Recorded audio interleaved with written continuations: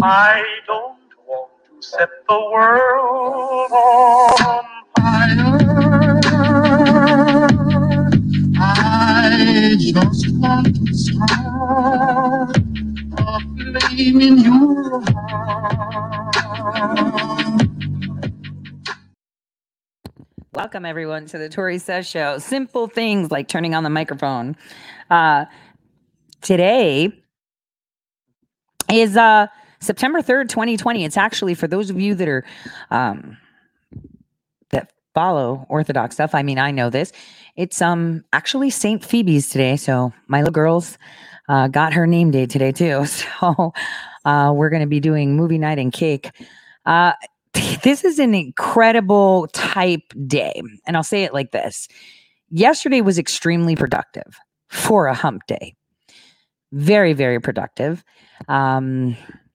And today, I thought that rather than focus on what we are going to be giving you very, very soon, I thought we can talk about China, because this is going to pretty much make sense to all of you when the second part of Shadowgate comes out. See, the first one was just one portion.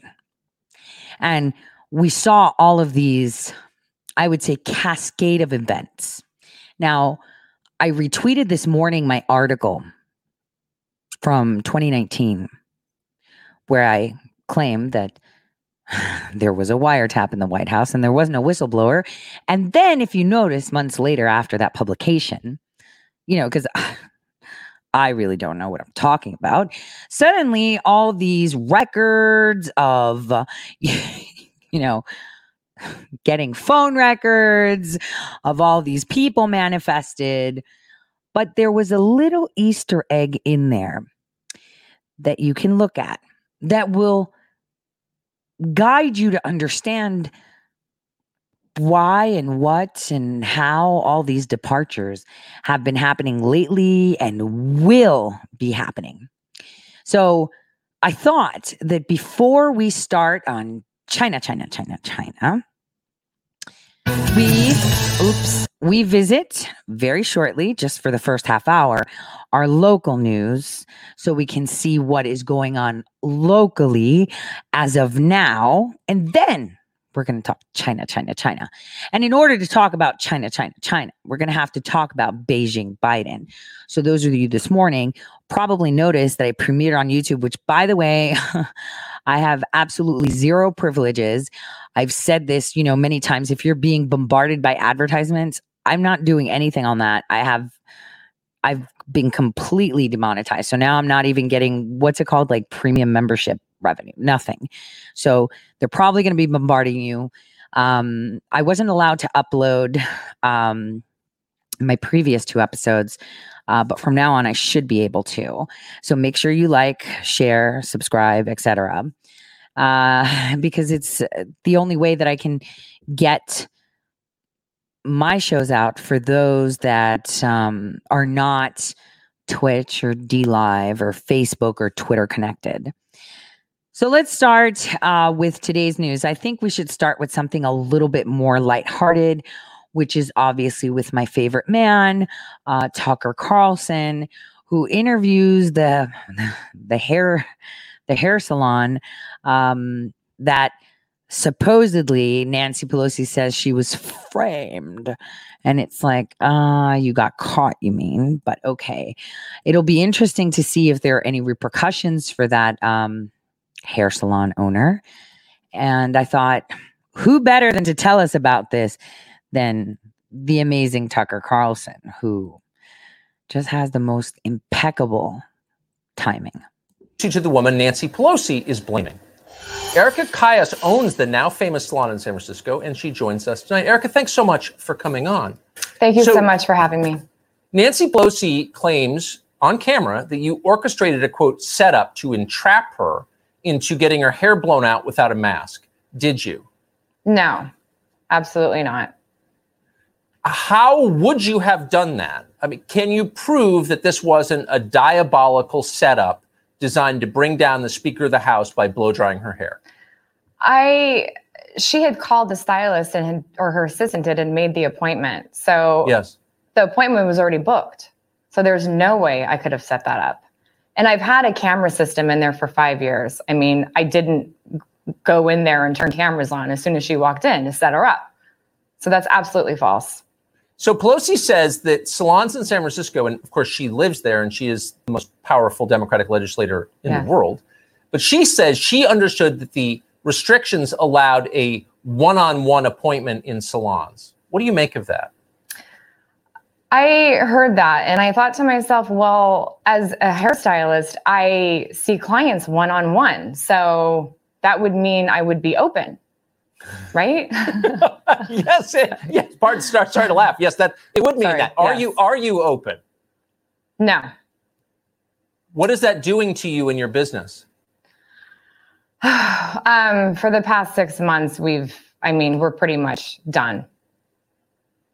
I mean, we've lost at least 60% of our clients. I've lost the majority of my staff. So, 6 months is a long time to be closed down.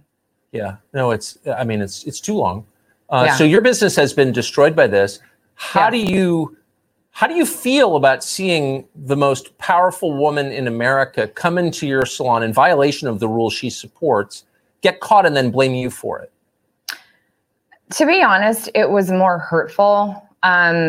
She's been coming in for quite a while, and just to see her come in, and especially not wearing the mask, that's what really got to me. But, this isn't even political. I mean, she's been coming in there. It's the fact that she actually came in and didn't have a mask on. And I just thought about, my staff and people not being able to work and make money and provide for their families. And if she's in there comfortably without a mask and feeling safe, then why are we shut down? Why am I not able to have clients come in?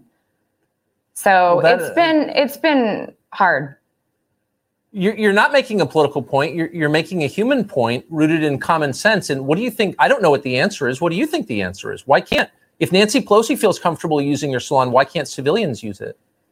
Exactly. And I'll be honest, in our area in San Francisco, I mean, we're obviously the last county or city to not open. We've been trying to figure that out. We've been asking ourselves these questions for 6 months, for the past actually 4 months, of why we are not reopened.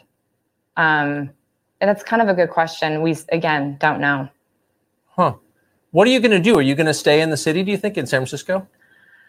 I don't think so. The hard part of all this is that I have been in that community for 12 years. And since this happened, I have received nothing but hate, text messages, death threats. They're going to burn my hair salon down. My Yelp page is just unbelievable. With bad reviews. It's just, it's sad that my community is pulling this when they're saying that I threw her under the bus when I didn't. So that's hurtful, but I think I'm pretty much done there. So, yeah. Well, I think that's one of the most heartbreaking stories I've heard in a long time. And I just want to restate for the people who are hating you for telling the truth. I don't consider this political. You don't seem like a political person. And I'm just sorry that this is happening to you. Erica, thank you for coming on tonight. Thank you. So truth tellers are always attacked is the key lesson here. You can't talk about the truth. You can't talk about some people that you're not allowed to talk about, or else you're going to get spanked. So now this woman has lost she's lost her business basically, and she's being threatened, and it's not fair. This woman, we don't know if she's a Republican, a Democrat. It doesn't matter. Again, there's no such two parties. All right, let's get that straight. So she came out to say, hold on a second. I'm a constituent here. You're waltzing in here, no mask. You feel totally safe. You're getting a blowout. I can't have my customers. They can't come in, and that's it. Well, we're going to talk about how all of this occurred. I'm going to I've tweeted out a few things that I wanted to kind of get my listeners and my followers, primed for what we're going to talk about today, even though it's going to be China-centric, right? Even though it's going to be China-centric, I'm going to show you how they took, how the United Nations took this and took it to another level, and what is assumed to be the end goal. And obviously that's going through Biden. But before we get to that, we should talk about, other news that we have going on. One thing is fun to watch and see is Cuomo squirm. We talked about this here, because we are the news, right? Where we talked about how Cuomo is shutting down New York for the sole purpose of maintaining monies because he's broke. His, the whole city is belly up. They need to file bankruptcy, and he doesn't want to file bankruptcy because that has a lot of repercussions for them too, accountability, etc. Right? So here we have Cuomo upset when Trump threatened to defund New York City. Well, he should, because de Blasio has lost his damn mind. Crime has escalated. His wife, for some reason, hasn't cut back on her staff. Money's missing. Nobody knows where it is.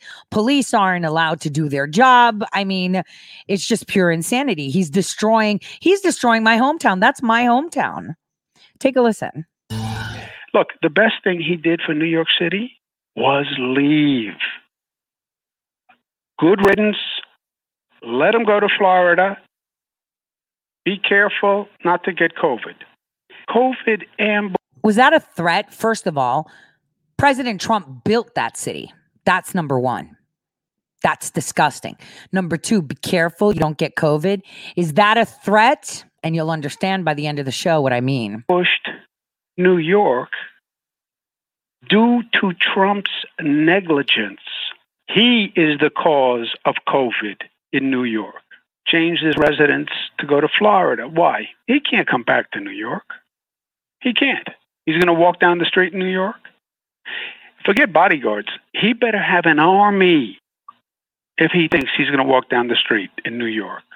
No, New Yorkers don't want to have anything to do with him. Sounds like a troll. Sounds like an insane troll that babbles and babbles. And like someone said, we should hang him by his nipple rings. This guy is a clown and he's upset. And you know what? Pull the plug, President Trump. Pull the plug. Make them go belly up. Pull the plug and hold him accountable. Hold him accountable for murder. He murdered people. That was mass murder, sending people with a highly virulent and strand to nursing homes where he killed people. He was sending people to nursing homes that tested positive with COVID with body bags. I wrote an article about that. The New York Post actually posted that, where people were being shipped there and they would send them with body bags and people were mortified. This guy is going to talk smack on our president. All right. And he knows it. Bit of a threat there. Man, Cuomo really tore into the president of the United States last night because the president yesterday suggested through the administration that they may try to figure out how to defund certain cities that are anarchist jurisdictions, places where there is such lawlessness on the streets. Let's bring in Mike Huckabee, Fox News contributor, former Republican presidential candidate, and author of a brand new book on sale right now. It's called The Three C's That Made America Great: Christianity, Capitalism, and the Constitution. Governor, good morning to you. Good morning. Great to be with you guys. Great to have you. Okay, so that was the governor last night, right? All right. We're going to get in the Wayback Machine, Governor. Here is the same guy talking about the same president who 6 months ago he really kind of liked. Watch. Kudos where kudos are due. And here the vice president and the president responded very quickly. So I want to thank them for that. He has been good in delivering for New York. He has delivered for New York. He is ready, willing, and able to help. Do I have faith in the president? Look, what the federal government did working with states, as I just said, was a phenomenal accomplishment. The federal government stepped up and was a great partner. And I'm the first one to say it. We needed help and they were there. So, Governor Huckabee, can you explain those two different people in the same body? There's a word for it, Steve. It's called hypocrisy. This is a Governor Cuomo who, when he gets what he wants, he's just loving on Trump. But then it's election time, and he's got to play the role of the bad guy, the Democrat who's out there supporting Biden. So now he's trashing the very president that he praised and the very president that reached out and helped him and helped New York. And here's what I think is interesting. When Cuomo says he's going to need an army to walk through New York, truth is, he has an army. He's president. You know what Cuomo doesn't care about? All those innocent elderly people and just single moms who are walking the streets of New York. They need an army to walk through the streets of New York, and they don't have one. Why doesn't he protect them? That's the real story. And all those talk about Trump leaving, Trump ain't the only one leaving New York. Thousands are leaving New York as quick as they can get out of there. The best business in New York right now is the U-Haul business. Get the heck out of there, because nobody wants to live there anymore. And the people that are left are the ones who can't leave. And by the way, if you ask the NYPD, who do they want to guard, the governor or the president? I think I know who they're leaning towards, and that's who they've already endorsed. Number two, it's not safe for anybody to walk the streets of New York, thanks to him and his ridiculous mayor, who could not be lower achieving. Meanwhile, let's talk about your op-ed for a second. You write this: Judge Trump and Biden by their actions on law and order, not their words. What do you mean? Well, let me give an example. Senator Tim Scott put together a very serious proposal on police reform that should have been embraced by both parties because they were supposed to be solving an issue.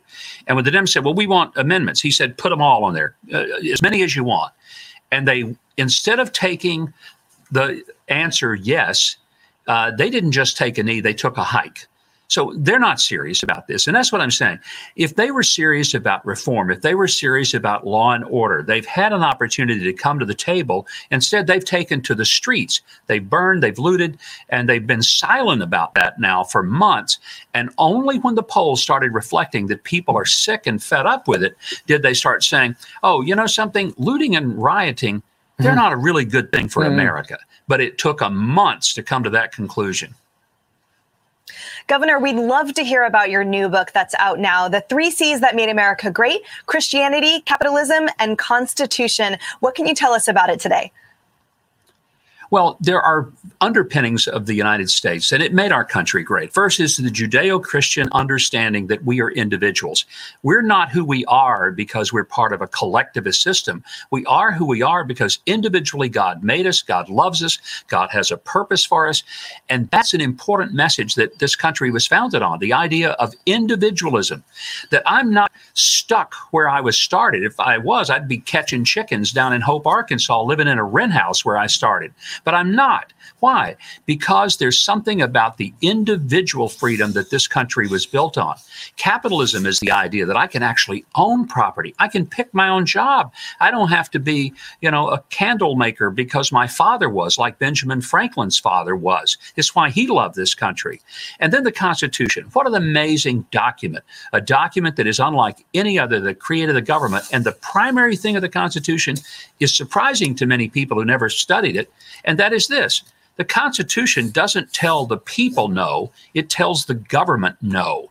It empowers people and restrains and restricts the government. That is a unique kind of policy and document for a government to live under. And we are blessed to be in the United States. And I talk about why. And all three are in jeopardy. And maybe on the ballot November 3rd. I'm really tired about all these books being pushed. I mean, all right, everybody wants to write. I actually, I had a plan. Obviously, making plans doesn't always pan out. My plan was that in 2017, late 2017, I did negotiate and then I just killed it. So the plan was that by 2018, I would have written another book. I have written others. And that would have helped me just sit down and focus on what you're going to understand is the end game here with this infodemic. And it's quite shocking how things how things don't pan out when you make plans, especially when it's plans to obliterate very nefarious activities.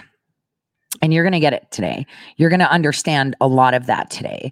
So next in the news, we have, the Portland mayor who should have already been arrested, in my opinion, my humble opinion. He should have been arrested already. And how he's coming into clashes with Antifa. And remember, I am very, very happy to see that the mainstream media is now talking a bit of truth. But you have to understand that I don't want to say this so affirmatively, but these people have no interest of the people. These journalists are not helping the people. They are working against the people. And when the media is controlled by the government, and I might say not this administration, so it would be the fourth unelected branch of government. And they are pushing propaganda that is not the administration's. Ergo, according to the NDAA, would be considered what? An enemy of the state propaganda. Let's get that clear. So if it was the Trump administration pushing propaganda,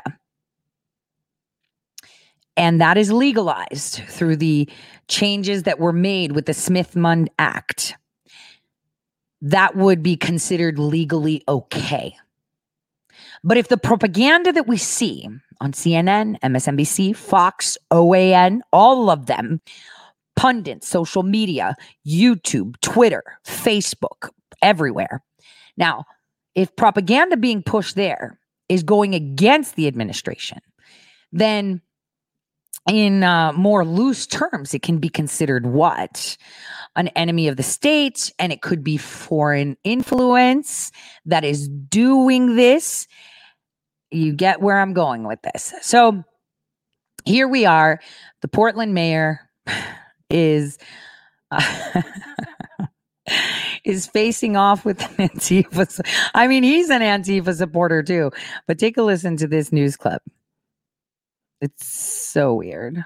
A self-proclaimed supporter of Antifa. Mayor Tom Wheeler failing to avoid a runoff with Sarah Iannarone. Portland attorney James Buechel says if she wins, it will mean more violence in the city. He joins us now. James, this is not an exaggeration. These are her exact words. She writes as follows back in January 2019, to those who say Antifa are violent thugs, I am not a violent thug, and I am Antifa. I'm Antifa because the red hats are coming after brown and black people, after Jews, after queer and trans people, and more. If she somehow won, what would that mean for Portland as it tries to recover over what has happened there over the last 3 months? I think it would mean we have another one of these leaders who's even more wrapped up in these narratives of oppression and injustice, and how any opposing views are a form of violence. And it's associated with disorder, and the disorder would get worse. This is news that came out yesterday, KATU, which is a news outlet there in Portland, that apparently her campaign was warned over campaign finance violations, her failing to disclose the top sources of her campaign funding. Her campaign said it stemmed from a donation that it refunded. What do you make of that? Well, the laws are pretty complex, so I don't know the details of that. But there's a lot of mysterious money moving around, and it wouldn't be surprise me at all if some of it is sloshing into her campaign. All right. Let's switch topics now for a moment. There is an interesting thing going on throughout Oregon and quite frankly, throughout other states in our union. Oregon State Police now federally deputized as part of the Portland protest response. From a legal perspective, will this mean that this will make up, let's say, for liberal DAs who fail to charge these rioters because these rioters can now be charged federally? It will and it won't, in the sense that now there can be federal charges, and it'll be under the federal system and under the control of the U.S. attorney. The problem here in Oregon is that the U.S. attorney is pretty liberal too. Okay. Can I ask you, generally speaking here for a second, in talking about the potential of having someone who is self-proclaimed to be a member of Antifa being elected to, office in not only Portland, but any city across the country, with everything that we're seeing happening right now across our country, with the violence, with the looting, with the rioting, what type of message does that send, and what type of precedent do you think it sets? Well, it sends a message that an element is coming into power that is completely intolerant of any other views and has a very radical, if not sort of Marxist revolutionary approach to wanting to change America. And that's necessarily going to cause conflict because a lot of people don't want to go down that road. It raises the question, what this does mean going forward nationwide. I mean, is this going to be part of a string of pro-Antifa candidates, or is this a one-off? But, you raise interesting questions here, James. We appreciate your time as always. Thanks, James. Yeah, he had really bad audio too, didn't he? So here we are. Portland mayor is running against someone that's self-proclaimed Antifa, which is one of many organizations that are actually in the holding bay of being declared domestic terrorists. And I'm glad to see that the administration is now defining terrorism to you. Back in 2016 and 2017 and 2018, I've used this many times. I've always said that the mainstream media are domestic terrorists. And what is terror? Terror is making you scared. It doesn't matter how, to what degree of being scared, for your life, for your livelihood, for your person, right? And it's really important to clarify that in this day and age, cyber war is more detrimental to humanity than nuclear war, because cyber wars, and wait till you see Shadowgate 2, you're totally going to get it, is, a war that takes on a face like no other. I want you to listen and watch, if you're watching, this clip about the Pentagon quickly, okay? Now, in this one, and it's actually recent, so weird that they're bringing this up. Listen to what kind of military China is supposedly building. Says that China's well on its way to its goal of becoming a, quote, world-class military that can match or even exceed the power of the United States Armed Forces. China now controls the largest navy in the world, with roughly 350 ships and submarines compared to 293 for the United States, although we have more aircraft carriers, which is an important detail there. So it's also attempting to double the size of its nuclear warhead stockpile, according to this report, over the next 10 years. Joining me now with his thoughts on all this, General Jack Keane, chairman of the Institute for the Study of War and Fox News senior strategic analyst. General, great to have you with us. So what do you make of this report? Well, I think it's largely accurate. If anything, it may be a little bit understated. China clearly is the most rapid growing military in the world today. They exceed U.S. capability, as you mentioned, in Navy ships, but also offensive long and medium range missiles and also air defense systems.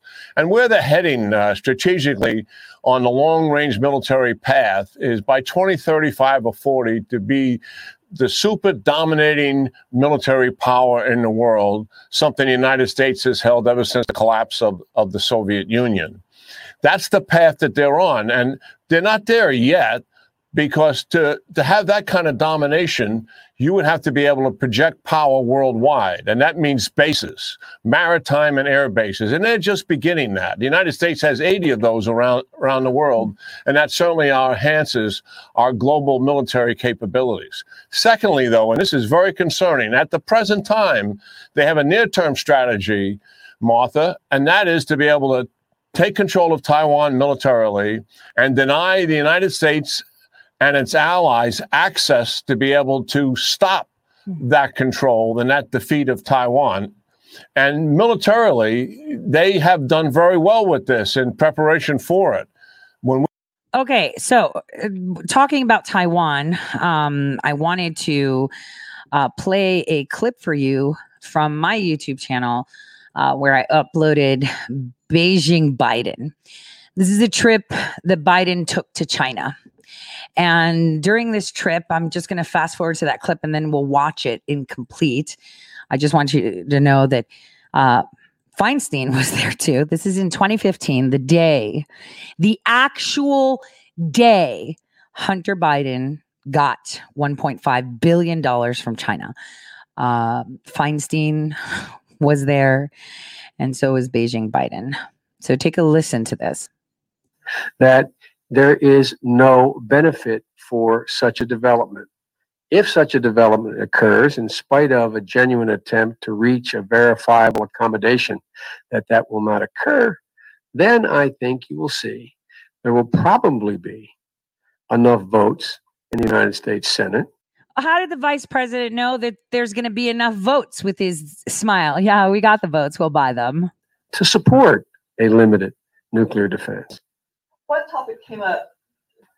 I believe there would be a much greater willingness on the part of Taiwan to accept some of the entrees made by Beijing if they believed they were heartfelt and believed that they could be trusted.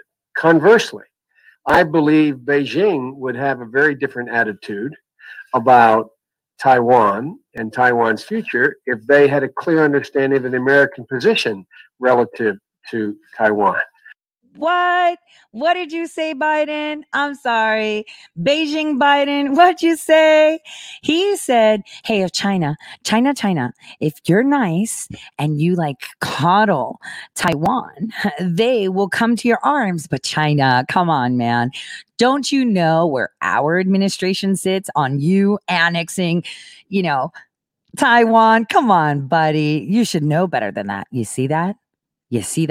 Now let's go back to the other clip, just so that you can see how Parseltongue rolls, okay? That's what's important to see, this fear war porn.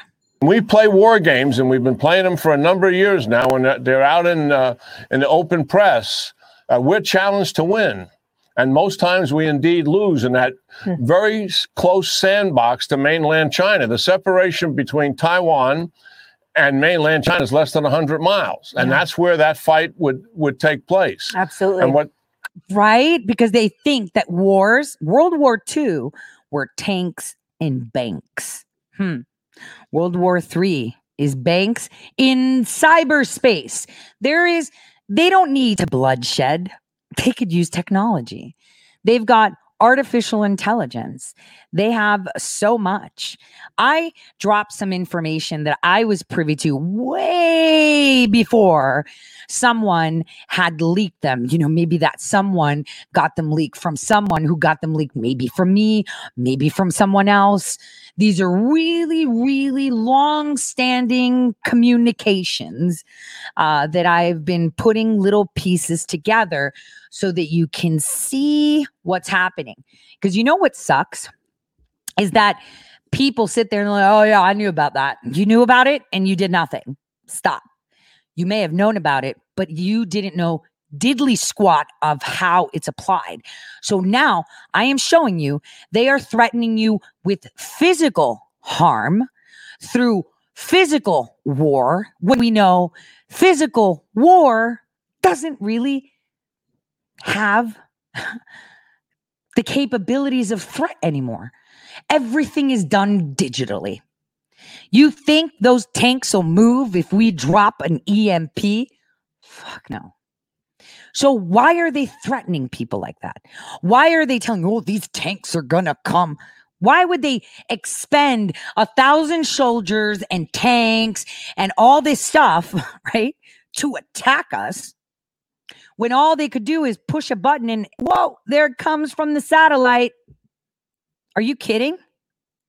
Who's buying this? Because if you're buying this, you're still not awake to understand what the real war is. It has nothing to do. So stop. It's not this. But here is how they're misdirecting your attention. Look at all of these. I mean, honestly, we've seen productions like that before with all these tanks and missiles and parades. Please, can you see the misdirection? Do you really think they're going to have that? How many times have we talked about the START agreement? How many times have we talked about missiles, nukes being in space? How many times have we talked about AI warfare? That is how they do it. Oh, and biological warfare. We'll get to that because that is where it gets really interesting. Really interesting, because when you find out the end game of what the WHO did and for who, right? Even though we say it's China, it's because we invented China and China was supposed to be the core.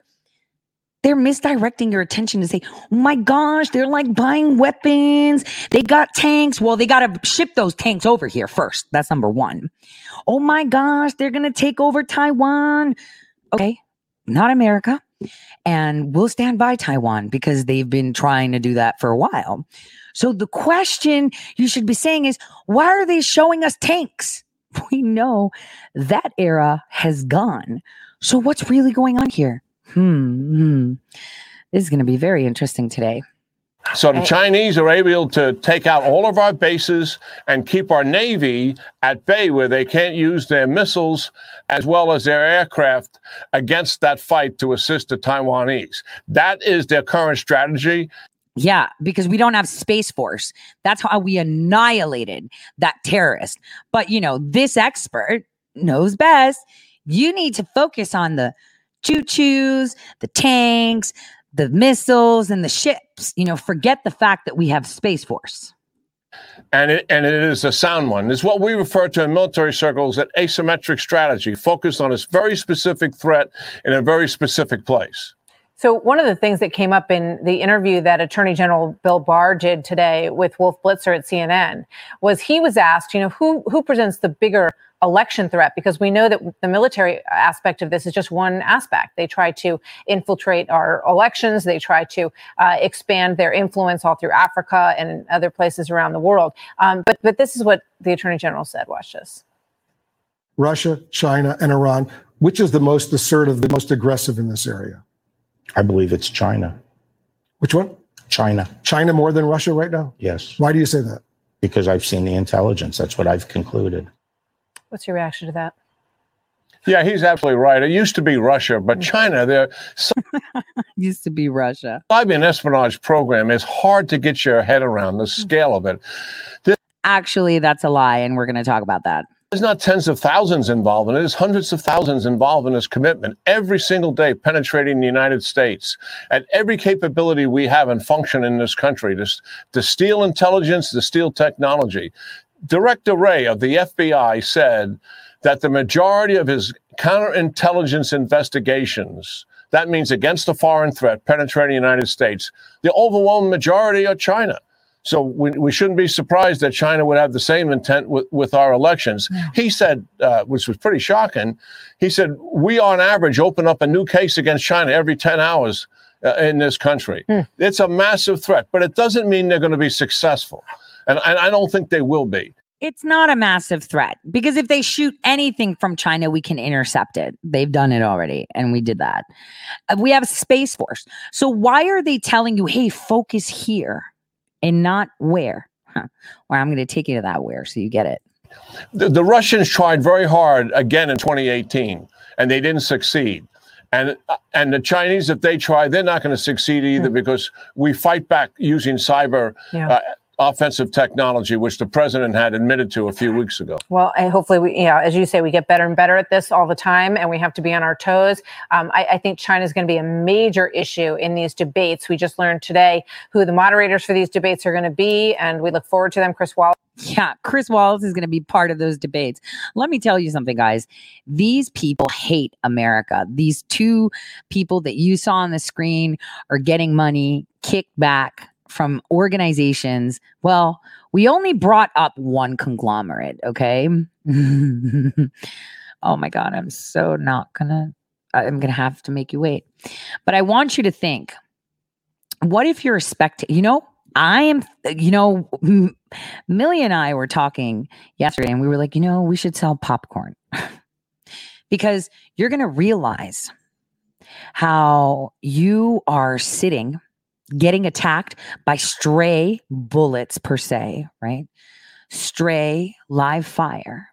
Okay.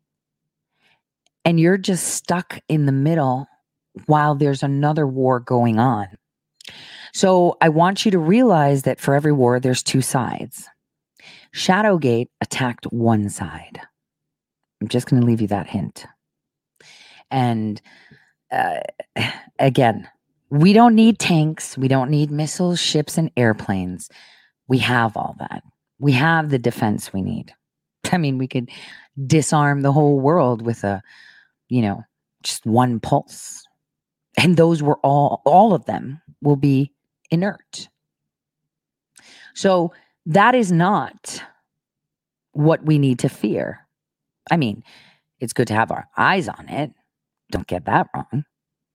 But we should not fear that. We should be keeping our eye on the ball.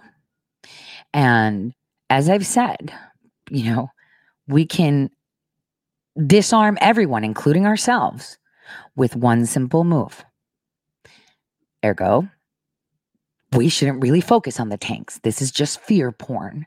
This is just war porn. That's what it is. It is not the real war. Casualties of war, of the real war, are in varying degrees. The people of the United States, I've said this, we are free only on paper. They have violated every single right we have. Every single one, including our First Amendment right. The only thing we have left is our vote. And that vote has been scammed from us for decades. Now that we are in control, the ball is in our court. We are making sure that that vote stays so that we can regain our freedom. I don't think people understand what a big deal this is. No, they don't. I'm just saying, no matter how woke you are, the more you look at it and it doesn't speak. I saw someone respond to my tweet. Hey, this was there was a source that published this public facing years ago. Why didn't you put the source? Well, if it was there, how come you didn't understand it? Right? And obviously, gladly, because there's more than one public source, I'm able to show it. And I've been not showing it because sometimes it's like looking at the end of the book and you're like, meh, I read this, and you get desensitized. So timing is everything. The way it is taught is everything. Okay? And not only that, when you're in school, if your teacher starts throwing quadratic equations at you and you're still on the multiplication table, when you come across quadratic equations, you're going to like, meh, I thought about those, but guess what? You won't understand them because you were tossed that information when you couldn't grasp that information. So it's all about waking up. The Great Awakening is understanding where exactly you stand and what these weapons are that are being used against you, against everyone. So when I see people saying, oh, we totally knew about this. And it's like, yeah. So then why are you sitting silently like, oh, it's not news? And it's like, okay, so what have you done to combat this? Well, that's all you get. That's because you were given information at an infantile stage and could not grasp it. So when you saw it in a more developed stage, you're like, oh, that's old news. I can disregard that. It's typical. That's what happens. It's normal. That is how the human brain processes information. So now, moving along with Beijing Biden, I want you guys to see the full video of Beijing Biden. Pay attention to Dianne Feinstein, and then we'll start the second half of this show, where you're going to see exactly what this infodemic is really about. Thank you very much. Mr. Shotting, Vice Chair.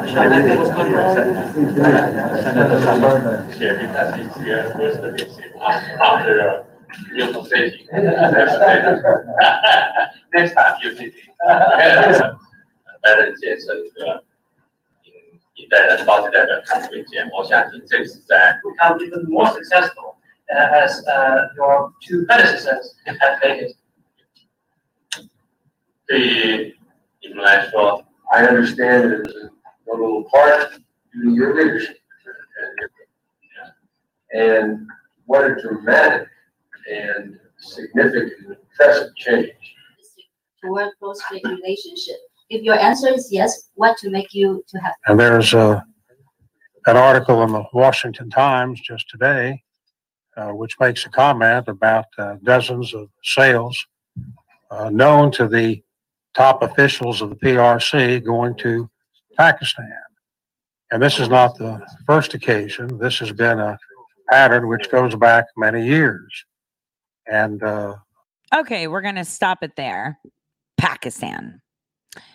So let's just take a couple minute break and we'll be right back. I just want to start a flame in your heart. All right, welcome back, guys. I just needed that break to get some things. One thing I haven't explained to you is the song. So 2 songs, Silent Running. We'll get to that at some point. But I think it's important for people to understand the ink spots and what their role was. If you remember, in 1920 and even in the 30s, they had race wars. And this was a group that came together and was accepted by both communities because, apparently they were different communities at the time. And this song was one of their most popular to breaking down walls of racial prejudice. In history, it is known to have been one of the most wall-breaking songs. And for me, I'm just saying, when I first heard it, it wasn't and it was very well put the way they did it. The spark in your heart shouldn't be for someone, but for the things you stand for. And if the world has to be set on fire to get you to see that, then so be it. And this is, why the song is so important. Now, I want to travel back in time with you guys. You heard Pakistan, and we're going to talk about Pakistan.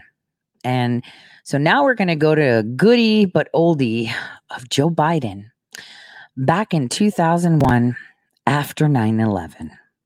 Oh, this is going to be so much fun. I want you guys to listen to this interview.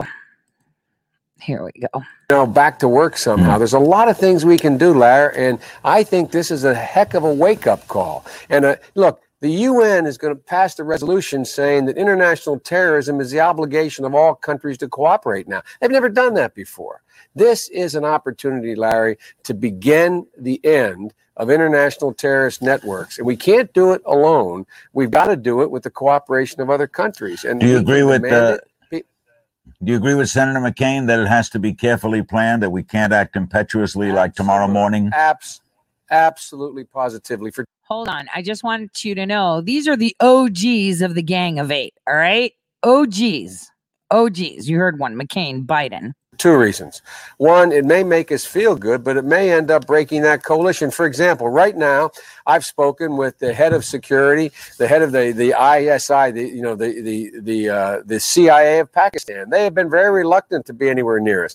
They are granting us specific opportunities. Musharraf, the president of Pakistan, is coming on board in a way he's never has before because he has no coalition. For example, wait a minute. You mean you spoke with the CIA of Pakistan? Let's look at this great video some guy put together that explains Pakistan's intelligence community so well. So well. Hold on. Wait, let's go back. Wrong. Here we go. Let's find, this is a really good one. I was like, oh, I have to talk about the ISI. Oh, ISI, ISIS, ISI, ISIS. Damn those word plays. Take a listen to this guy's incredible video. Let me see. His channel is FTD Facts. Pretty great video here. 11 surprising facts about ISI. So listen to this. Cyprus Intelligence, also known as the ISI for short, was formed on January 1st, 1948. The agency is made up of military officers and personnel from Pakistan's armed forces. Pakistan's powerful intelligence agency ISI is among the most active intelligence enterprise and covert direct action forces in the world. It is part of the Pakistani army, but it operates generally beyond the control of the Pakistani government as a whole. Thanks for joining me here on another episode of FTD Facts. I'm Leroy Kenton, and now by far this past week, this was the most requested topic. I mean, like, everybody wants to know about the ISI. Mustanir Ahmed requested it, Zuhaib Mohammed as well, Salman Saeed, and then we have Khalid Al-Balochi, and then we have Minahal Salim, and not to mention a bunch of other people. So let's begin with the facts. The American Crime News declared Pakistan's inter-service intelligence to be the world's best and strongest intelligence agency back in 2011. The ISI headquarters is located in Islamabad, Pakistan, and its main focus is to protect Pakistan's national interests, as well as look into matters of political and social interest to Pakistan and advise the military in the best steps to take. Now, over the years, the ISI has stopped many terror-related attacks well before they were even executed. The ISI is also the largest intelligence agency in the world. The ISI has close to 10,000 agents in the field worldwide. Ironically, it's one of the least funded agencies in the world. It's above all laws in its home country of Pakistan, and it's often referred to as a state within a state because its policies are made outside of all the other institutions with the exception of the army. Now, I want to talk a little bit about Operation Cyclone. If you're not familiar, it was a code name given to an operation between the American CIA and the Pakistani ISI, beginning in 1979 and ending in 1989. Trip down memory lane, we talked about this. See, this is how I deliver information. Now, for those of you that have heard those episodes, I told you about the Russian jihad. Remember that? The Russian jihad, where the Taliban were taken on and Osama bin Laden at that time, not Osama bin Laden at the time, you know, spelling, words, wordplay, ISI, ISIS. The Al-Qaeda political group was radicalized to get Russia. Remember that? But that was the U.S. plan, a trap codenamed Operation Cyclone, funded by the CIA and designed to draw the USSR into an expensive and distracting Vietnam-like war. Now, the objective of this mission was to stop the invasion of the USSR forces into Afghanistan by providing support to the Mujahideen fighters in Afghanistan. Now, it was one of the most expensive CIA operations that it has ever undertaken, and it cost them roughly $20 to $30 million US every single year, but that was up until 1980, and by the time they reached 1987, it rose to $630 million a year. It's also reported that no ISI agent has ever been caught or turned. Although this has never been verified, BS, we got the Awans. The Pakistani government has not yet taken responsibility for any alleged undercover agent that was caught on foreign soil. There are stories of we actually caught the Awan brothers, so I'm just saying. Officials like squadron leader Khalid Khawaja that were arrested on Pakistani soil for conspiracy against the state. But it seems like the ISI has been very good at insulating themselves from any direct involvement in any of the covert operations that they have supposedly orchestrated. If this is true, that's very impressive. The ISI have also played very crucial roles in arresting members of Al-Qaeda as well as the Taliban. Even though most Western TV shows and movies show the ISI in some kind of negative light, where they're possibly shown collaborating with terrorists, the ISI actually have worked very close with the CIA in bringing down crucial targets and officials of the Taliban and the Al-Qaeda all across the world. ISI is a very professional organization. In my experience over the years, I have a lot of respect for them. And I also think it's only in Western minds, and in especially American minds, that you can expect an intelligence service of a foreign country to do something counter to its own interests, to its country's interests. While they're So let's go back to that video. Wait, we're going to go back. You're going to see this obsession, a super obsession. Hold on. Let me see if I can find it. Was it here? I'm going to find the video. I have another video of Biden that I've archived. Gosh darn it. I need to show it to you. Gosh, why did the computer do this to me? Hold on a second. Let's open up these files. It's going to be so much fun. See where the Awan brother comes? Because a lot of people ask me, and it's like, not yet, not yet. But we need to talk about it now. So hold on a second. Let's see. Where is my Biden file? Yeah, I have a Biden file. Pakistan Joe. Oh, that didn't have volume, did it? This one. Let me see if I can find it. So we heard him on, oh, geez, no. Are you kidding? That sucks. Okay. I'm going to have to find that again. Shoot.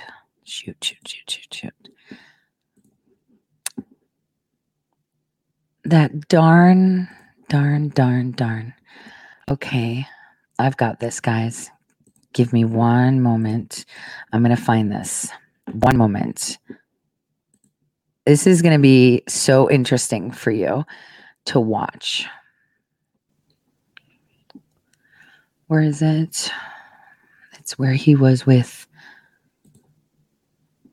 Charlie Rose. Give me a second. Welcome to the broadcast. Hold on. I found the video. You're going to see how obsessed in 2001 Biden was. Biden of Delaware. With Senator, Pakistan. thank you for coming. Happy to be here, Charlie. Tell me what you think the Congress might do in response to this tragedy. Well, I think the first thing it's going to do, Charlie, is continue to fully support the president. He has incredible assets available to him to move against the perpetrators of these incredible acts of terrorism. We're narrowing down very clearly who the targets may be. But one of the things the president has done and Secretary Powell has done that I think has been masterful so far is, for the first time in our history, Charlie, NATO has voted that this is what we call in the jargon an Article 5 issue, which means that it is viewed as an attack against the entire alliance. And the one way to ultimately deal a blow to this kind of organized terrorism in the world is multilaterally and internationally with all parties involved. And I want to congratulate Secretary Powell and the president for getting this passed through NATO. They're working very closely with moderate Arab states, the Chinese and the Russians, to build a consensus that when we strike, we not only strike ourselves, if we need, we will strike alone. But when we strike back, we will strike with the world behind us and literally with the possibility of other forces behind us. And so I think this doesn't mark an end of the way of life for Americans. I think this has the potential to mark the end of the way of life for organized terrorism in the world. Do I hear you saying that you believe that countries, in addition to NATO, like Russia, like China, like moderate Arab countries, like Egypt, like Jordan, are on board for a united strike against whoever might be identified as responsible for these attacks on America? Let me be very precise. NATO is on board if it is shown, and I think we'll be able to show, that this was an attack from beyond our shores, that is organized by, it wasn't a domestic terrorist action, which I think we'll be able to show with some clarity relatively soon. Number one. Number two, NATO. Wait, did you hear that? So NATO was like, hey, if this isn't an inside job, meaning if you Americans didn't orchestrate this, then we'll get behind you. Now, this is an interview from September 12th, 2001. Okay? 2001. You're going to see QISI.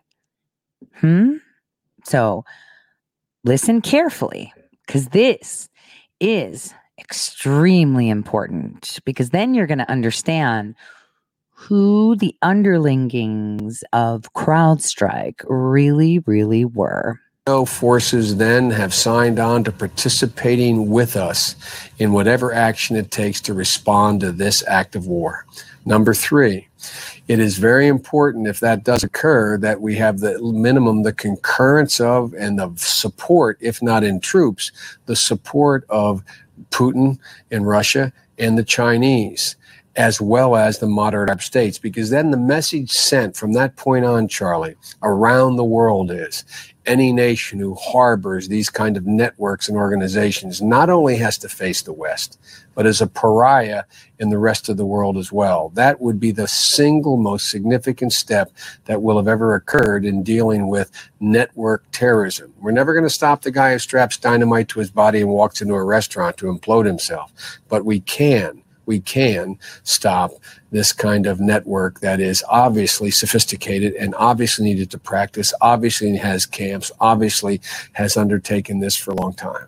So this clearly means, as the president has suggested, that any country who harbors people who commit these kinds of acts should be held as responsible as the people who do the acts. Absolutely. I remember being on your show a year and a half ago, Charlie, and we talked about sovereignty. And I remember you asking me at the time, did I think we had the right to just unilaterally react against a country that had harbored someone? And at that time, remember, there were attacks being taken place on Afghanistan. And I said to you at the time that I think the world has changed so that a nation forfeits its sovereignty when it... Wait a minute. Are you paying attention to the lingo? He's talking about Afghanistan. He's talking about 1998. I've told you about Afghanistan, 1998. If you go to Global Security Group, you're going to see that we started in 1998. You're going to see exactly what I've been telling you over almost the past 3 years, step by step, because you are going to realize that the curtain has been pulled. Now, even though we've pulled the curtain and everybody thinks that all these governments work, their intelligence community, everything, you're going to see that ISI is really just a bunch of private contractors too. But for who is the question you should be asking yourself. It harbors terrorists or treats terrorists with kindness and or cover. And I think that this is beginning to be, there's the possibility, it's not done yet. It's not done yet. And if it doesn't get done, we're not going to wait for multilateral response to this. We have many assets that we're fully capable of responding, and we will. But there is the potential to build for the first time, Charlie, a consensus where you take this notion of international terrorism out of the geopolitical dynamic, where, for example, the Russians have to be thinking, does it make sense for me to continue to fund a program for long-range missiles in Iran? The Chinese have to begin to question their own judgment about their relationship with Pakistan and so on, because I can't believe that the Chinese leadership and the Russian leadership could not picture that aircraft flying into a building in Moscow or a large tower in Hong Kong, Shanghai, or Beijing. They understand that this is not something that is controllable, and they're viewing it more like nation states than they are like people playing dominoes or playing chess with what they view to be as their strategic opponents. There is a consensus growing here, and my hope and my expectation is that Secretary Powell will continue to be able to pursue this at the United Nations as well as with the European Union to begin to build this kind of consensus. In the meantime, I want to make it clear, in the meantime, the president need not wait. The president need not take anything off the table in terms of response to the action that has been taken against us if he feels he is able to clearly and unambiguously act in a way that will produce a result. But I think there's a real opportunity here, Charlie. And again, I conclude my point where I began it, and that is people are talking about this changes the way of life for Americans. If we change our way of life, they've won. We should not change our way of life. I view this as the beginning of the end of the ability of organized terrorist groups and large cells to be able to get the cover and succor of other nations and only be opposed by the West. You think this is the start of a serious war against terrorism? I believe it is, and God willing it will be. And again, I want to compliment Secretary Powell for what I consider to be an extraordinarily deft move in being able to get NATO to take on, for the first time in NATO's history, this is the first time it's ever been done. How close, based on what you know, is the administration to having a provable case against an identifiable person, group of people responsible for these actions? As you know, the detail that's classified, Charlie, but I don't think I'm violating any secrecy here by saying very close to being able to make an overwhelming case, a case that would meet the standard that NATO set up, which is if it is determined. It might not meet a legal standard beyond a reasonable doubt in a court of law, but this is war. This is not. Did you hear that? See how they say that? It might not be able to meet the reasonable standard in a court of law. Very interesting, isn't it? So here we go again with Pakistan. China needs to reevaluate Pakistan. Russia needs to reevaluate this. Everybody, Pakistan. So ask yourself, what's up with Pakistan? Well, let's revisit and see the rest of these fun facts about the ISI. There are sources that link ongoing relations between the terrorist organizations and the ISI. The Pakistani intelligence service has played a very crucial role in the capture of very prominent agitators like Ramzi Youssef, Abdul Ghani Baradar, Ahmed Omar, Saeed Sheikh, and many more. Pakistani security forces captured one of Osama bin Laden's chief lieutenants, Abu Zubaydah, along with 19 other al-Qaeda operatives in the eastern Pakistani city of Faisalabad. The ISI arrested September 11 mastermind Khalid Sheikh Mohammed. Going further, the ISI and the Pakistani military have worked effectively with the United States to continue pursuing the remnants of al-Qaeda, and following 9/11, Pakistan stationed 80,000 troops in the troubled province of Waziristan near the Afghan border in order to help break the back of the al-Qaeda network. Now, as I mentioned earlier in this episode, that the ISI have close to 10,000 members, and I say that because the official number hasn't been confirmed. But what is known about the ISI is that they do recruit from Pakistan's military, as well as they recruit civilians and put them through a lot of rigorous training. The training seems to be very secretive because there's very little information and details about it. But what we do know is that the agents are trained in covert intelligence gathering and counterintelligence. Again, I mentioned that the headquarters of the ISI is located in Islamabad, Pakistan, and I should tell you about Pakistan. So I've been to Islamabad a few times.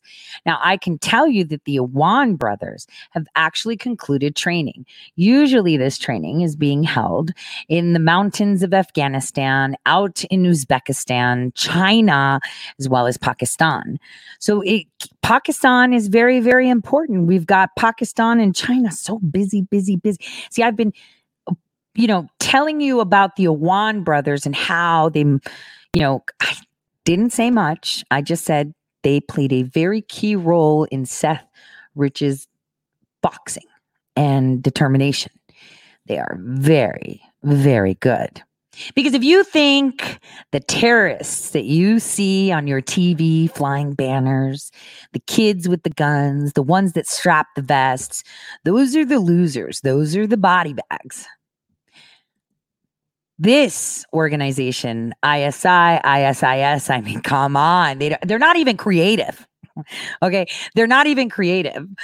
You know, when you see who trains them with your money, your federal tax dollars, that's going to be Shadowgate, the number three.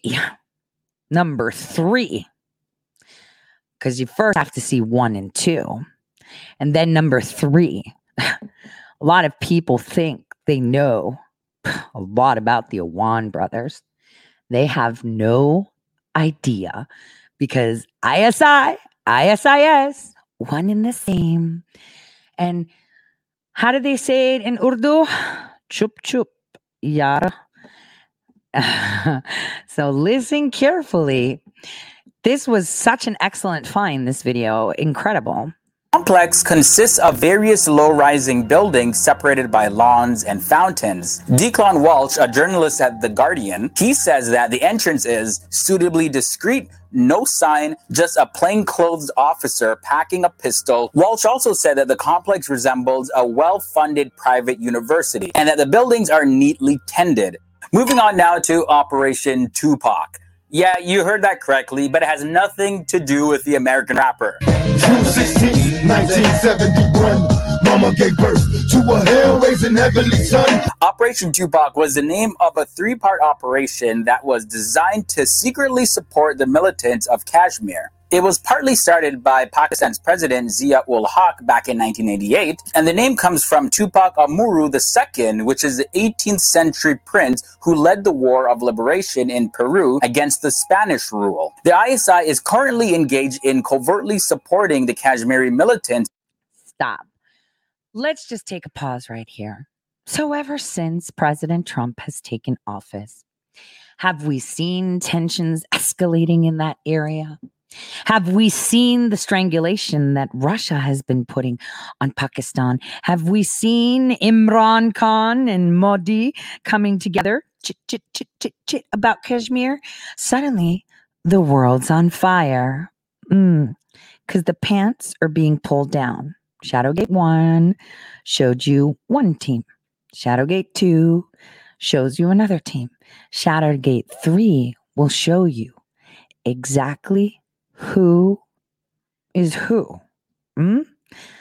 I mean, you'd be able to draw conclusions.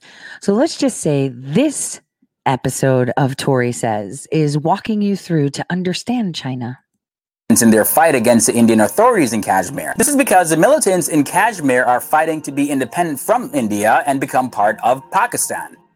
Of course, for Pakistan, the overwhelming obsession is India. Another thing I want to highlight is the Kargil War. The Kargil War was back in 1999. The line of control between India and Pakistan is probably one of the most inhospitable places in the world. Hold on. Remember when I told you, just on a random, do you remember the time when missiles were being flown between India and Pakistan in the 90s and everyone's like, what the hell is going on? This is it. This was the time that Bill Clinton's administration put a chokehold on them and made them fall in line, if that's the right word to use or statement. There's an unwritten agreement that during the winter, neither force will occupy the border's posts. The ISI broke this agreement in the winter of 1998 to 1999, which led to the Kargil War in the following summer. Although Pakistan is considered to have lost this war, the war is also considered a victory for the ISI as it caught RAW, its Indian counterpart, completely off guard. India had no clue about the infiltration until they were informed about an unknown strangers occupying Indian posts. Now we're coming down close to the end. Let's talk about Mullah Muhammad Umar Mujahid. He was a top Taliban leader and No, his name is not Ali Abdul Razak Akbar. It's an open secret now that he was trained by the ISI. A captured Taliban spokesman by the name of Mohammed Hanif told the Afghan authorities back in January of 2007 that Omar was protected by the ISI in the city of Quetta in Pakistan. By November of 2009, the Washington Times were claiming that Omar had been helped by the ISI and that he was now in Karachi. It was only in January of 2010 that Amir Sultan Tarar, who was a retired official and ISI agent, said that Omar was ready to break with his Al-Qaeda allies and make peace with Afghanistan. And finally, let's talk about nuclear tests. Although it's never been proven for sure, but it's said that the Indian RAW as well as Israeli Mossad flew over Pakistan's nuclear test facilities in order to gather information, but they were unable to do that because the ISI planned to keep its nuclear facilities secret and even change the location of its test sites multiple times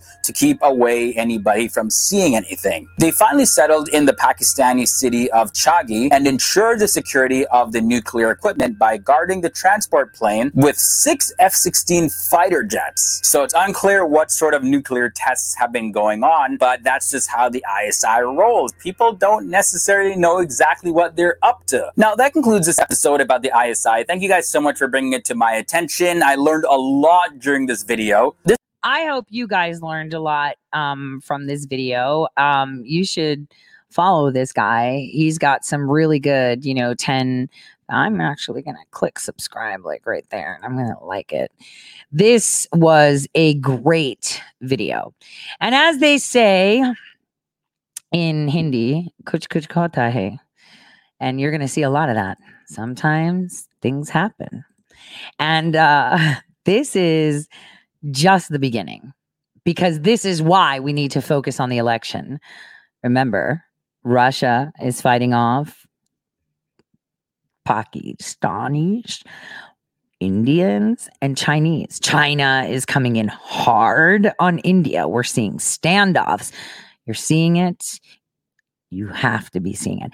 You know what's funny? John Brennan once, this is a really funny reminiscent story. It was a while back.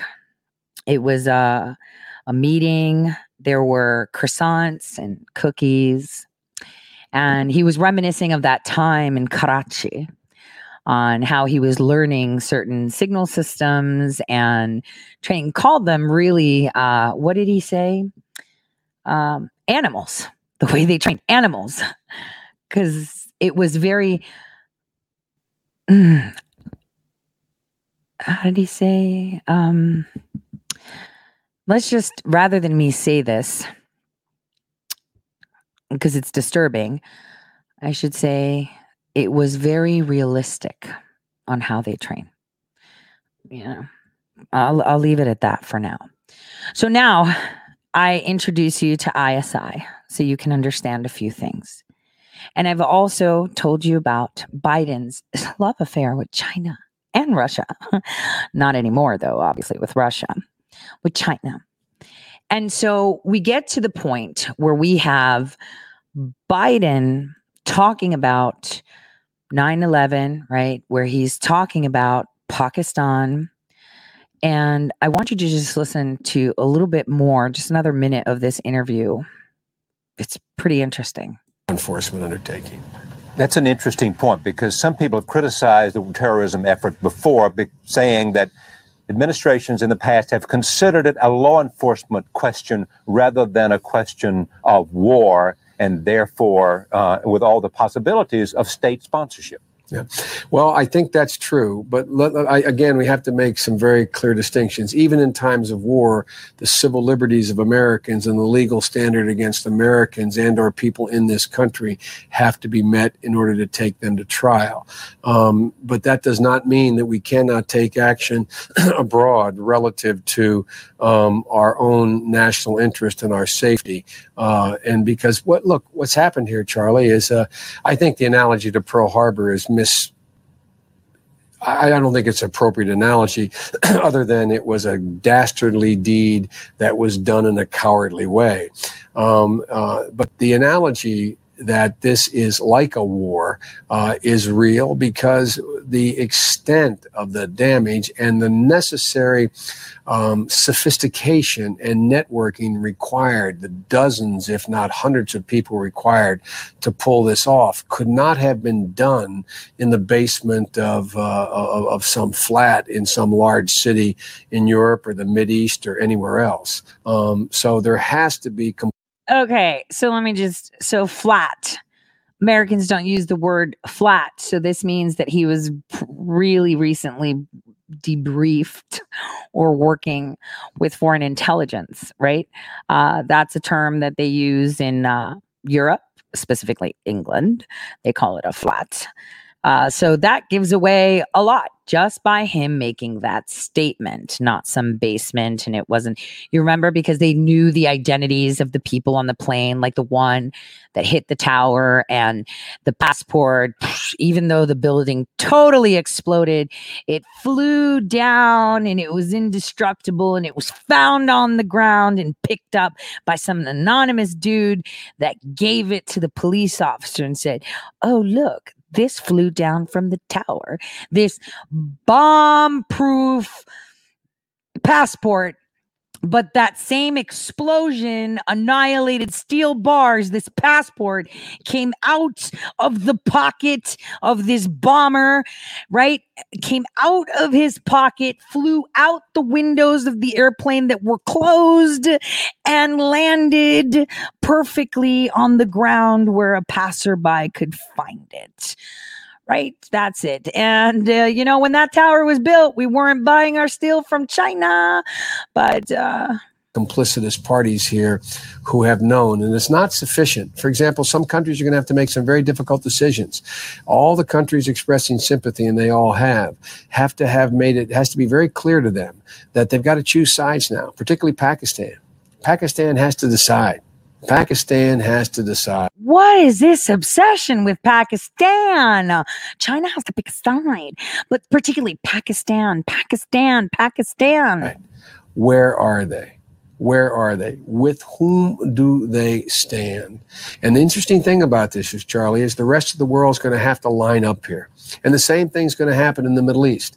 Arafat has to understand, if he thinks he can continue to engage in not bringing this kind of activity on a smaller scale to a halt, or at least attempting to, in the West Bank, he is sadly mistaken about where the sympathies of the West and the American people, and quite frankly, I think the world are. And so I think this is a god-awful way to present that, but we can present it with the possibility of a larger resolution here. That does not in any way give solace. I know I've lost a wife, I've lost a child. I hope you're listening to this, okay?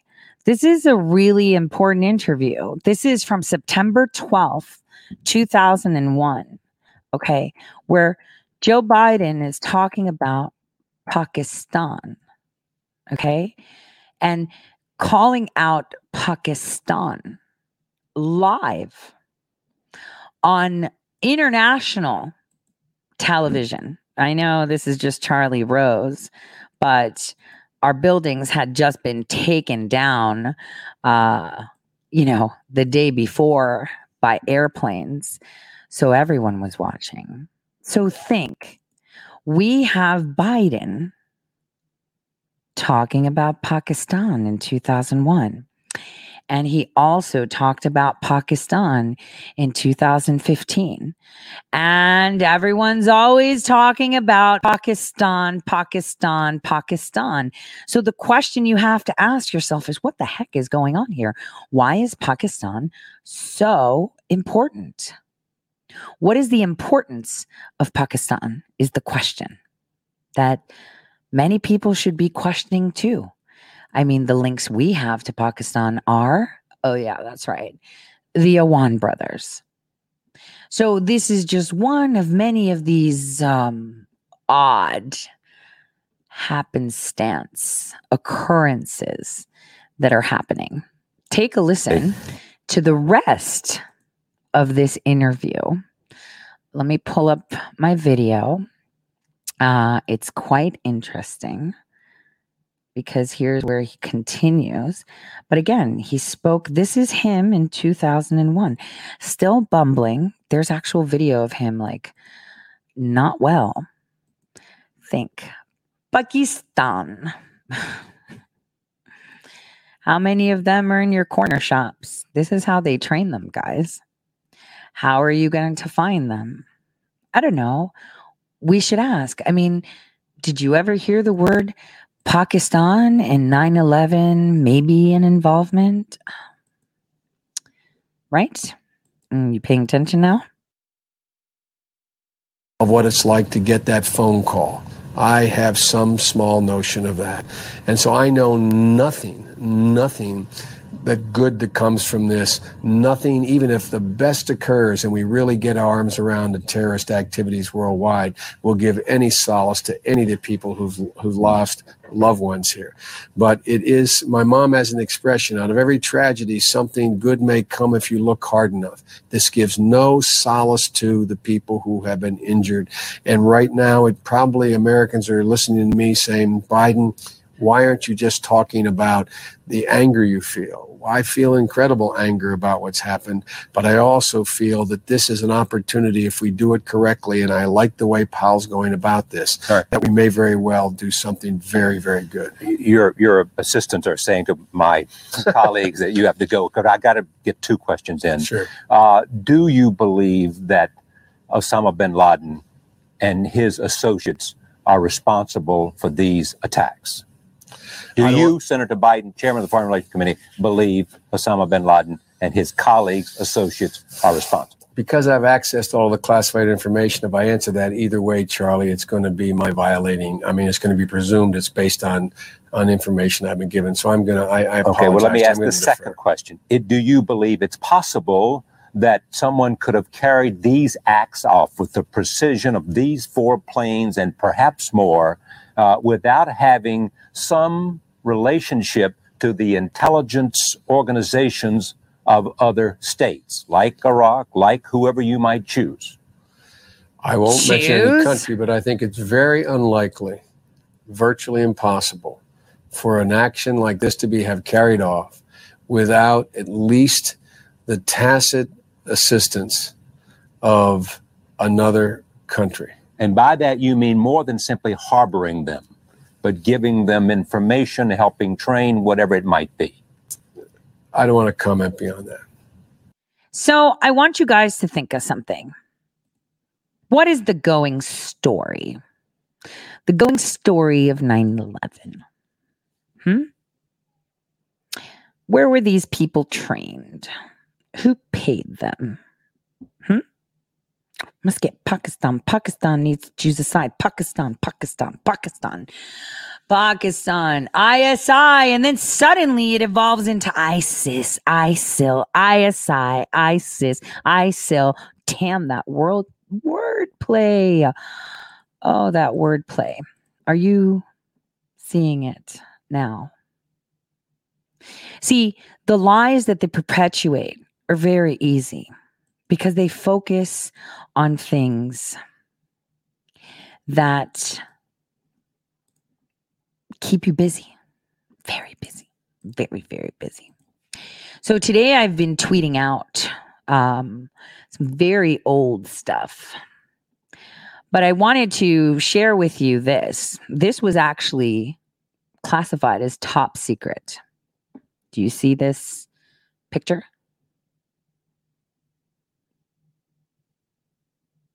This was considered top secret. That's pretty bizarre. Cornfields and storms. Do you see it? It says top secret relative to USA Five Eyes. And I've shared only a few. I can't blow it up anymore. It's on my Twitter. This is from a briefing very long ago. So let me get to another one for you. Hold on. Where am I? I'm like missing my screens. This is one. Let me go back to my profile. So this, I can't blow it up higher. It just shows, and this is part of the same briefing, by the way. This shows how people are controlled globally. China masters this. So you take history and you alter it. You have social networks, right? Obedience, compliance, sociology. They fall between that. It's how they beat you into submission, humiliate you, to silence you, or to pen you where they need. And then from the sociological perspective, we take ethnography, culture, and anthropology. So all your cultural nuances, your regional, where you come from, right? Then we have deception, magic, and influence, psychology, right? This is the psychology portion of it, where they, I don't want to say beat you into submission. Well, they do. Oh, they do. They will humiliate you, and they will say things that are so ridiculous that you get angry and you want to say something, but then you're just like, I'm not even going to go there and entertain it. And these things are pretty shocking, actually very shocking. You know, you're just like, what? The deception, the magic. Then we have psychology and how that intertwines with your economic situation. So it goes to your personality, the trust, the elicitation, all of that falling in, how you manage your finances, but how your personality plays into your socioeconomic status. So all of these things are being monitored and crunched. But we also have biology, neuroscience, evolutionary biology, and global trends. So I was having a very interesting conversation yesterday. Look, this was even classified as secret. This picture was classified as secret. I mean, you have to just wonder how some of these slides and some of these decks were classified as such. You're just like, why? Why was that done? That makes absolutely no sense, right? How is that done? Everything is an illusion. See, you're distracted on focusing on this. You're supposed to be distracted on focusing on all this. While what they're doing is even crazier. Hold on. Let's see if I can pick. Okay. So things of deception. We have your attention, your perception, your sense making, your effect, and the behavior. So in order to control for attention wise, you have to, big move covers the little move. The target looks where you look, right? You know, how you guide the attention, control the attention. Attention drops at the perceived end. Repetition reduces vigilance. This is how they deceive you. Okay. They mimic, they say things to decoy you in, to follow their message, to listen to them, right? They mimic it. I mean, when someone mimics you, I mean, it's the greatest form of flattery, of course. But what you do is you have to find a good balance in order to bring it in. Create affective stress. Create physiological stress. This is how they submit, right? This is how they control you. Okay. These are all things that they've researched very, very well. This is how they disrupt movements. Oh, when a company, you want to discredit it, you say that it leaked confidential information to companies, the press, via blogs. They will create news agencies, blogs, personas just to do that. Post negative information on appropriate forums, stop deals, ruin business. Remember the hairdresser from earlier today who was like, I've always had cameras and this. What did she say? My Yelp is like with all these fake, disgruntled people. She's getting death threats. They want to burn her salon down. This is how psychological operations assets work. When you want to get a target, what do? You set up a honey trap, like, a guy or a girl to like get blackmail on them, change photos on social networking sites. And in this day and age, they duplicate it. They make fake sites, fake Facebooks, fake Twitters, fake sites to claim whatever they want, like stolen valor, shit like that. And then they have blogs and other, ways to like write stuff or pretending to be a victim, pretending to be a witness. They harass your work colleagues, neighbors, friends, whatever. They will just go to this stuff is considered top secret. One of the biggest playbooks in PSYOPs was actually written by ISI. Right? ISI. So you have to understand that these are the actual jihadis. See, that term is so overused. It's so bad. But these are the actual terrorists. Okay, these are terrorists. And cyber war, I'm fine with a fat disruption globally of all electronic communications. I'm game for that. Because it has come to a point where this technology has gotten out of hand. They have been hijacking us in every single aspect. Combo. Did you know that, when you think of reality hacking, right? Or IIA, right? It's been around before the intergalactic internet, that's what they used to call it, existed. At times where our government claimed that we were prosperous and happy, you saw it in female fashion. Mini skirts came to life. Everyone was dancing, everyone was rebellious looking, and yeah, we've got it on. But when it's a time for depression, or a time of chaos in society. People were wearing longer skirts, messier, not tidy. When they were bootstrapping themselves, they'd tidy themselves up. They hijack every facet of your reality. From your music, movies, fashion, consumer goods. And this is why it's dangerous that they're bringing everything online, because they can control it. Now, China was created by us in 1945. We helped the CCP. We created it. And they have been pushing this. But you have to think, we created the CCP, but who ultimately controls it all?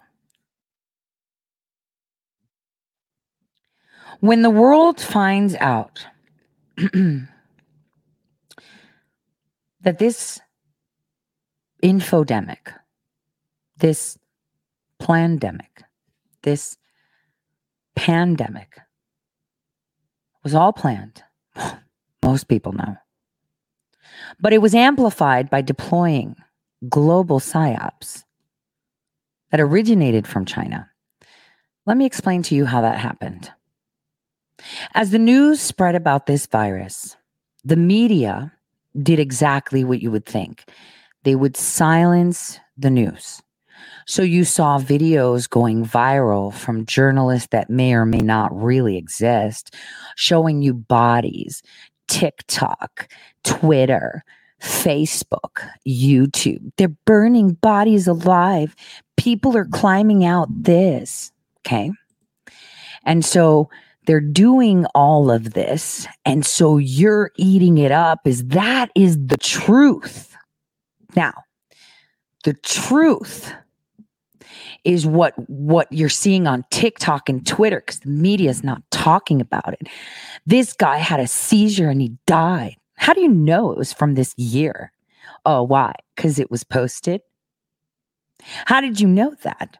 So the media placated to that. And they followed the lead. Suddenly, all these people were dying in Italy, and the Italian city itself was like, no, they're not. I think they're importing dead bodies. Like, who are these people? And all these rumors. So everyone's dying. Everybody's shut down. Oh, geez. And we're going after TikTok. Because the original videos you saw on YouTube, the original videos you saw on Facebook from places like Italy and China and this is happening came from where? TikTok. Now, what's even weirder is Shadowgate demonstrated to you one conglomerate. Now, we only named a few companies. There's more. There's the Iron Hand, and they have tons of shells companies, among them Black Horse, the whole 9 yards. They're like one group. I want you to think of that group as the retired generals. We know better. We're Praetorians. You're just mere subjects. Shut up and listen group. Now, the company that funded all this misinformation came from the same, that company also had paid $100 million to all those people we showed you on Shadowgate who used your tax dollars to hijack your mind. And now you'll say, well, now we know. Oh, wait, you only know half the story. Dynology, eyesight, iron, Black Horse, Black Rock, Black Stone, right? All of these is one camp. And they all take Chinese dollars. And they make trillions of dollars.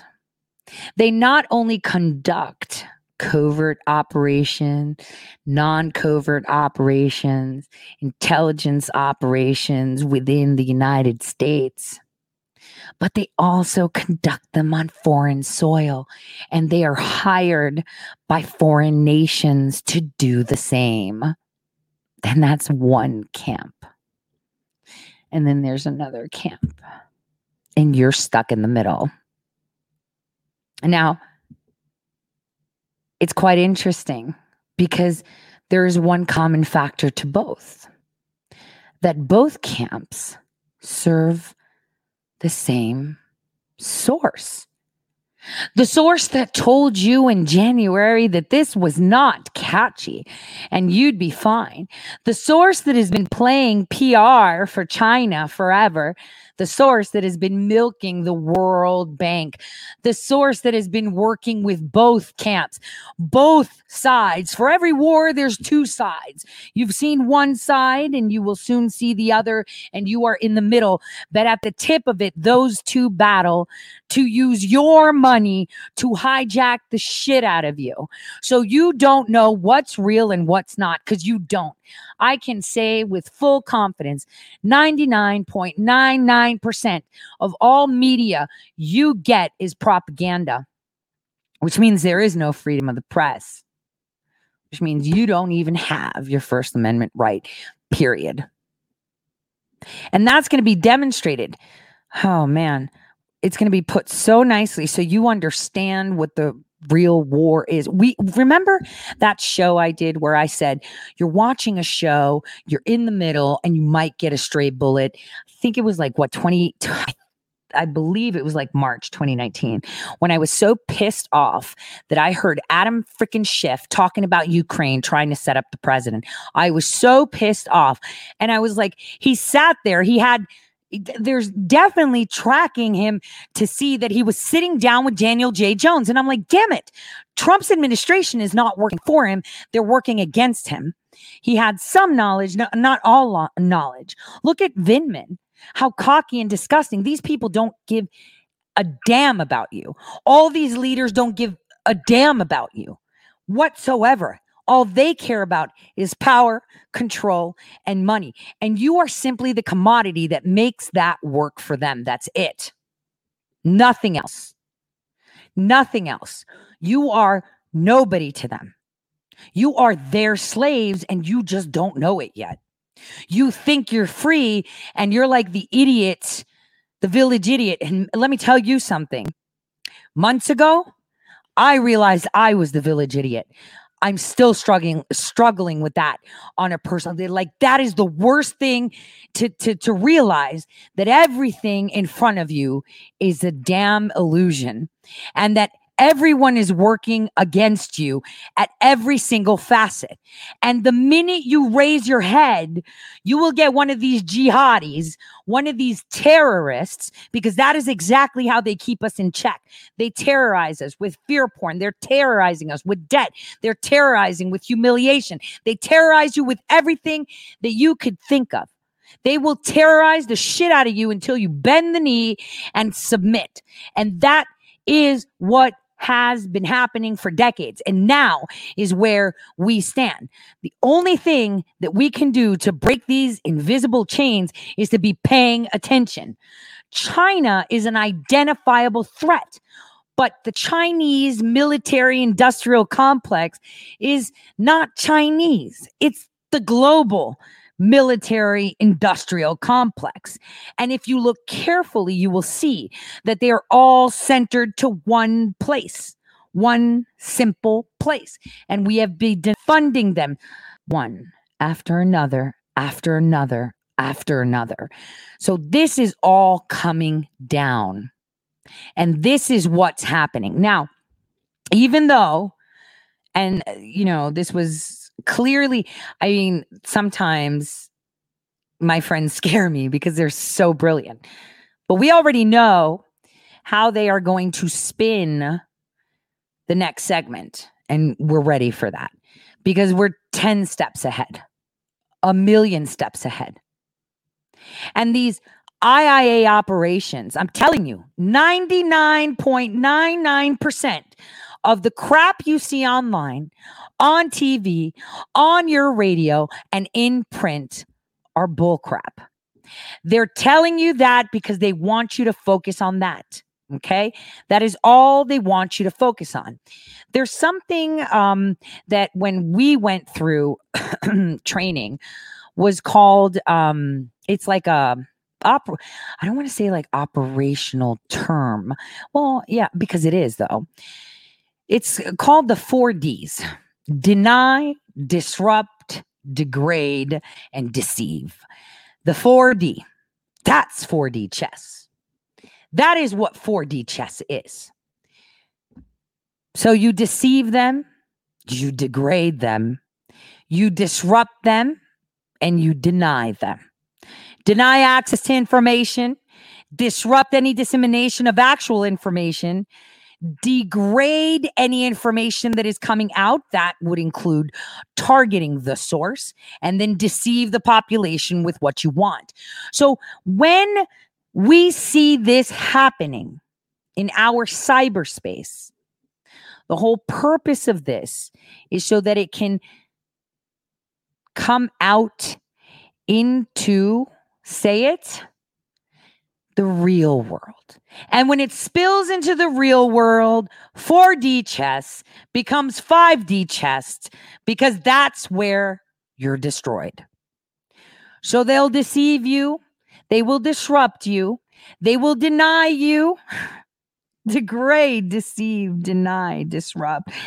And then comes D5, destroy. That is how they do it. So for years, they've been on air and tweeting. I have been taking the attention to, hey, why don't you focus on your gut? That's the 4 Ds, 5 Ds. So we've got D4, right? They'll deceive you, right? They will disrupt your information, right? And after they disrupt, they will deny, and then they will degrade, humiliate, degrade. D4. D5 is destroy. Because that's when it spills out from the cyberspace into reality. And now you can't stop it. This is how a perfect influence operation happens. They'll say, and that's how it happens. And wait a minute, I think I have a slide for that. And this is, oh gosh, I have a slide for the effects of how we use it, and I can't share it right now. Damn it. But there's a slide talking about D4. D5 is the outcome.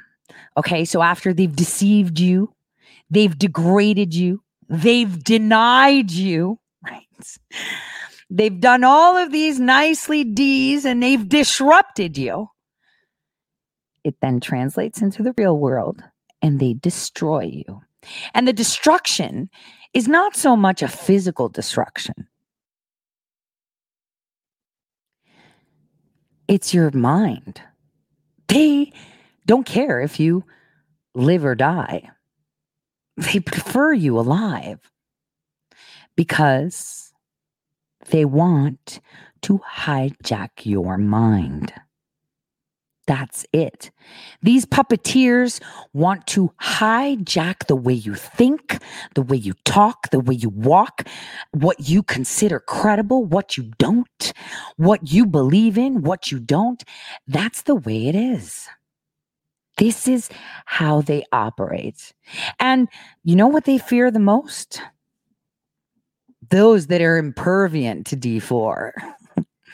Because the rule of thumb in the intelligence, the actual intelligence community is, if you can't take them down solid with all options of D4, and you know that kind of means you're not getting D5, it means that you're going to be the victim of D5, not your target. So if you can't implement these, then you're done. And so what they are most concerned with is you waking up. And this is where this song tells you about it.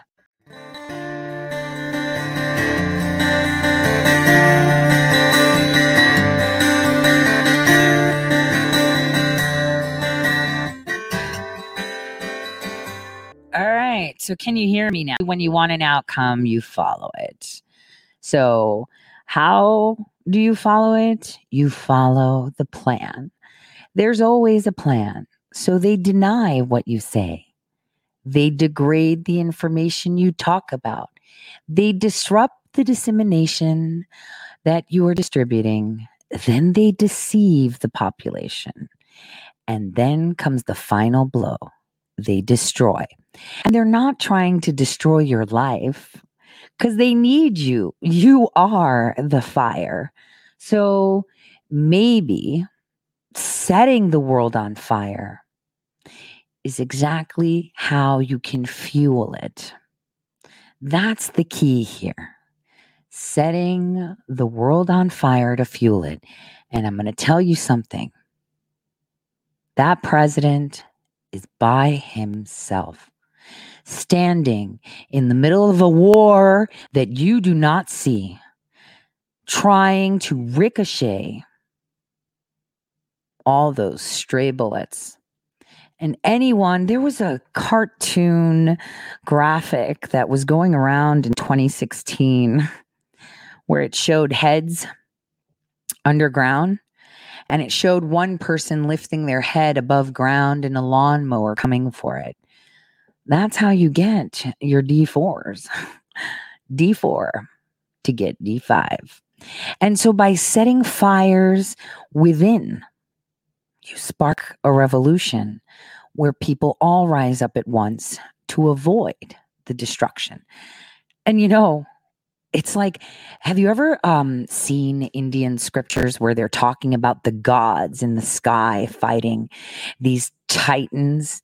Well, I want you to picture that, but with corporations. And they're all fighting over you. But they don't care about you. They care about themselves. And then there's always that one center who. That's pretty interesting. So on that note, I am going to bid you guys goodbye, and I will see you tomorrow, same time, same place, and I will try to upload this to YouTube. So stay feisty. I don't set the world on fire. I just want to start a flame in your